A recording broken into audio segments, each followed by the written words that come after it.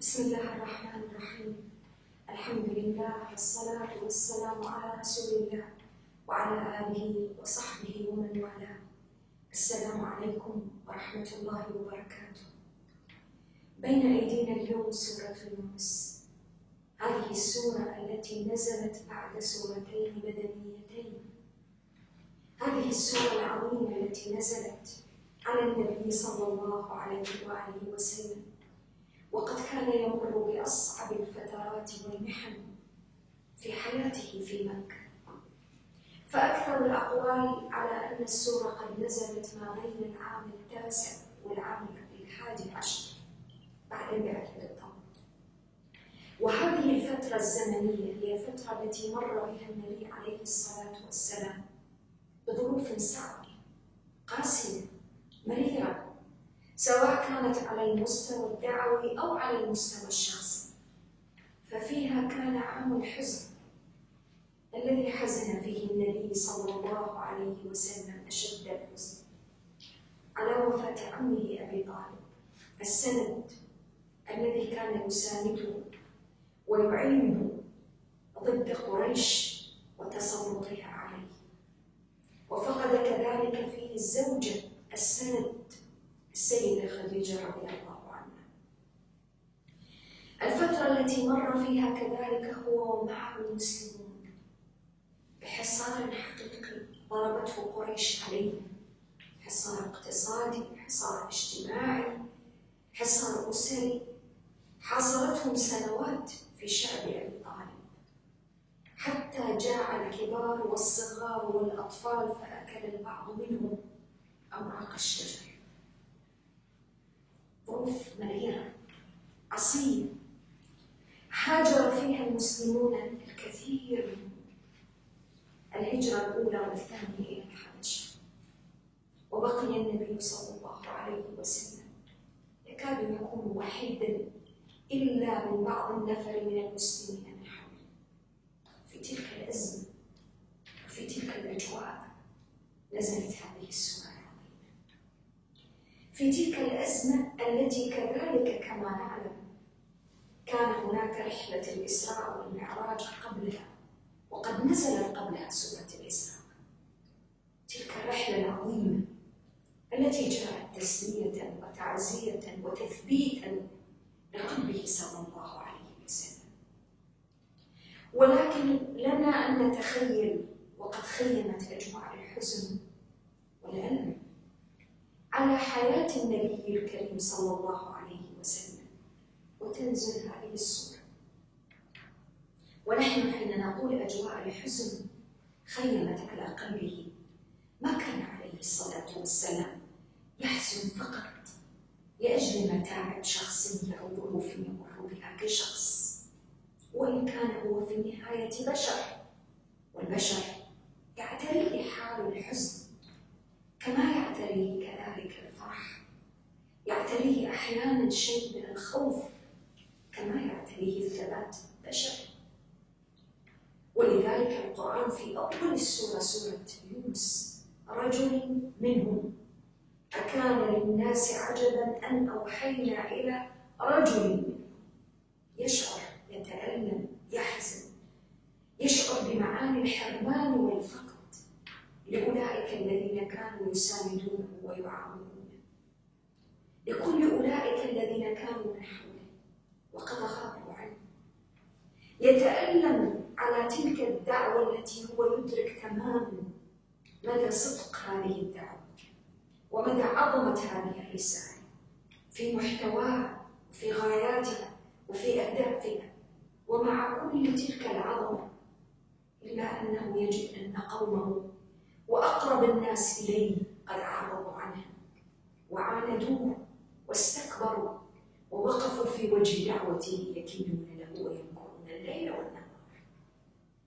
جاءت كذلك هذه السورة العظيمة في أثناء وفي ثنايا ومع رحلة النبي صلى الله عليه وآله وسلم إلى الطائف، الرحلة الصعبة، الرحلة الشديدة، الرحلة القاسية التي كان ينتظر فيها عليه الصلاة والسلام أن يفتح له باب الطائف. غلقت أبواب مكة دون دعوته، فلم لجأ إلى الطائف، عله يجد في الطائف ملاذا أو ملجأ أو بابا جديدا يفتح له آفاق جديدة في دعوته، ولكنه كذلك وجد بأقسى وأشد ربما مما واجهه في مكة، عناد، استكبار، محاولات لإيذائه عليه الصلاة والسلام.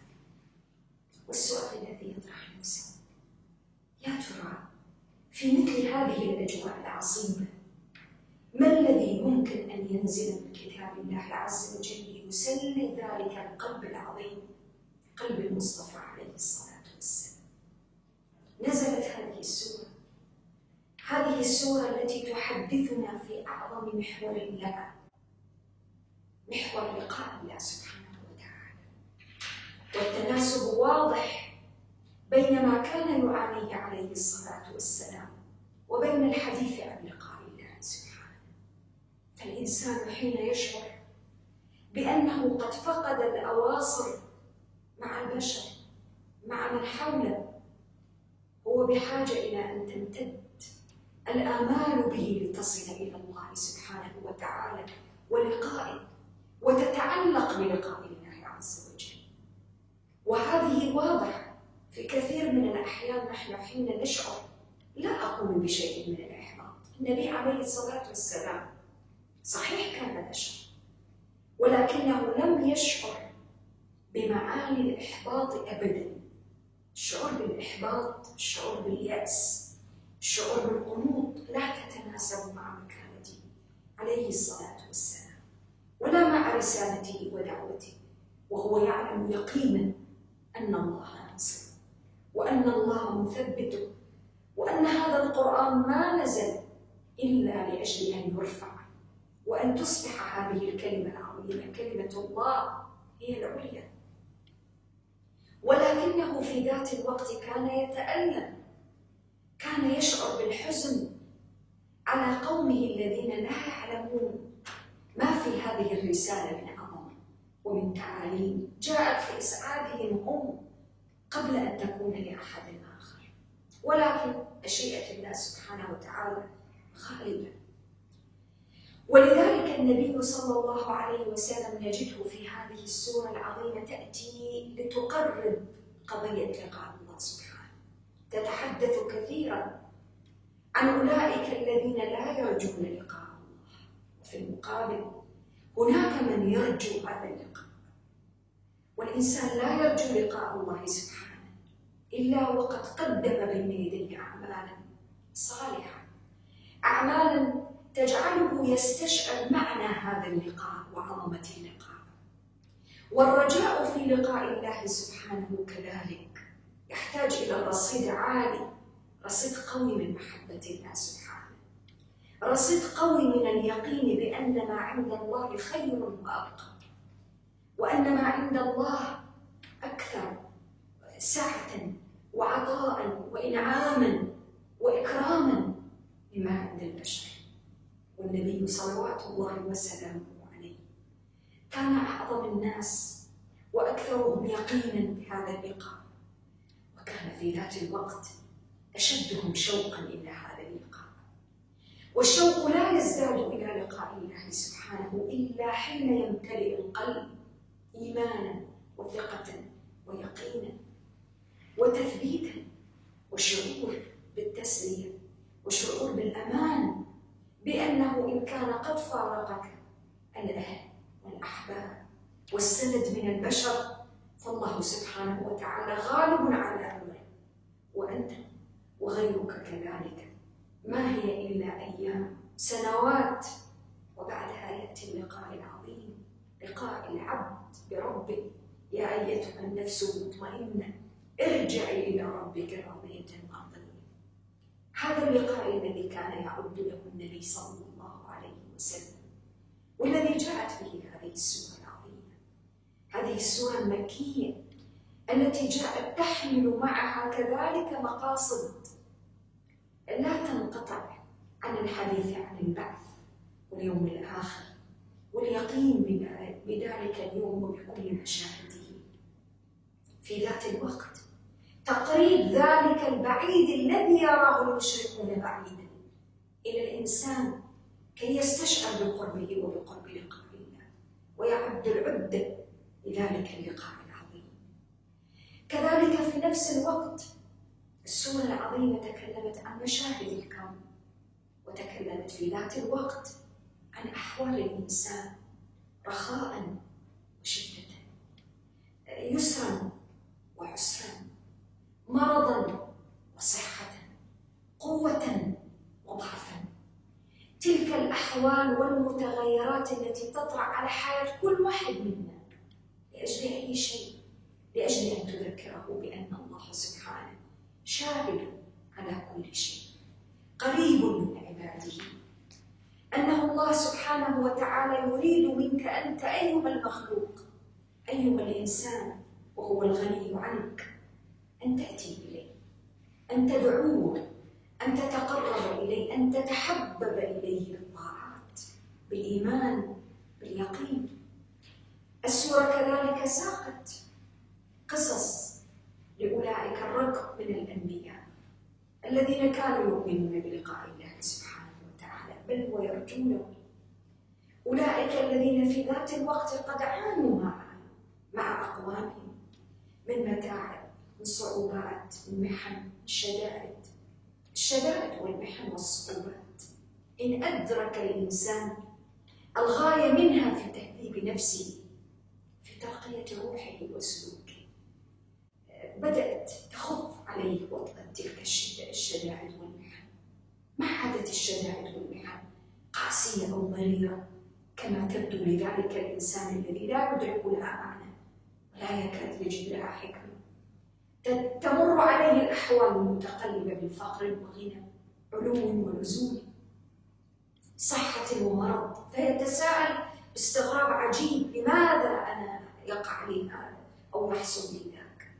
أما المؤمن فلا يخطر على باله ذلك، لأنه يدرك أن الأيام دول بين الناس، أن الأيام لا تدوم ولا تسير على وتيرة واحدة، وأن هذه الأحوال المتقلبة في الفرد كما في المجتمع والأمم إنما هي في واقع الأمر طبيعة هذه الدنيا، ولذلك ما كان لعاقل أن يركن إليها أو يطمئن إليها، بل العاقل يفزع منها إلى ذلك اللقاء الذي لا بد أن يأتيه، فيستعد ويجهز نفسه ويعد العدة لذلك اللقاء كما يعد العدة للقاء الحبيب بحبيبه، له المثل الأعلى سبحانه وتعالى. ثم إن السورة جاءت وقد تعودنا ونحن نتدبر في سور الكتاب العظيم أن نجد المناسبة أو نحاول أن نتلمس التناسب بين نهاية السورة التي جاءت قبل وبين بداية السورة، وبين أول هذه السورة وخواتيمها وأواخرها. آخر السورة سورة التوبة على سبيل المثال جاءت في قوله عز وجل: لقد جاءكم رسول من أنفسكم عزيز عليه ما عنتم حريص عليكم بالمؤمنين رؤوف رحيم فإن تولوا فقل حسبي الله لا إله إلا هو عليه توكلت وهو رب العرش العظيم. ثم جاءت بداية سورة يونس: ألف لام راء تلك آيات الكتاب الحكيم أكان للناس عجبا أن أوحينا إلى رجل منهم أن أنذر الناس وبشر الذين آمنوا أن لهم قدم صدق عند ربهم قال الكافرون إن هذا لساحر مبين. تدبروا معي في التناسب.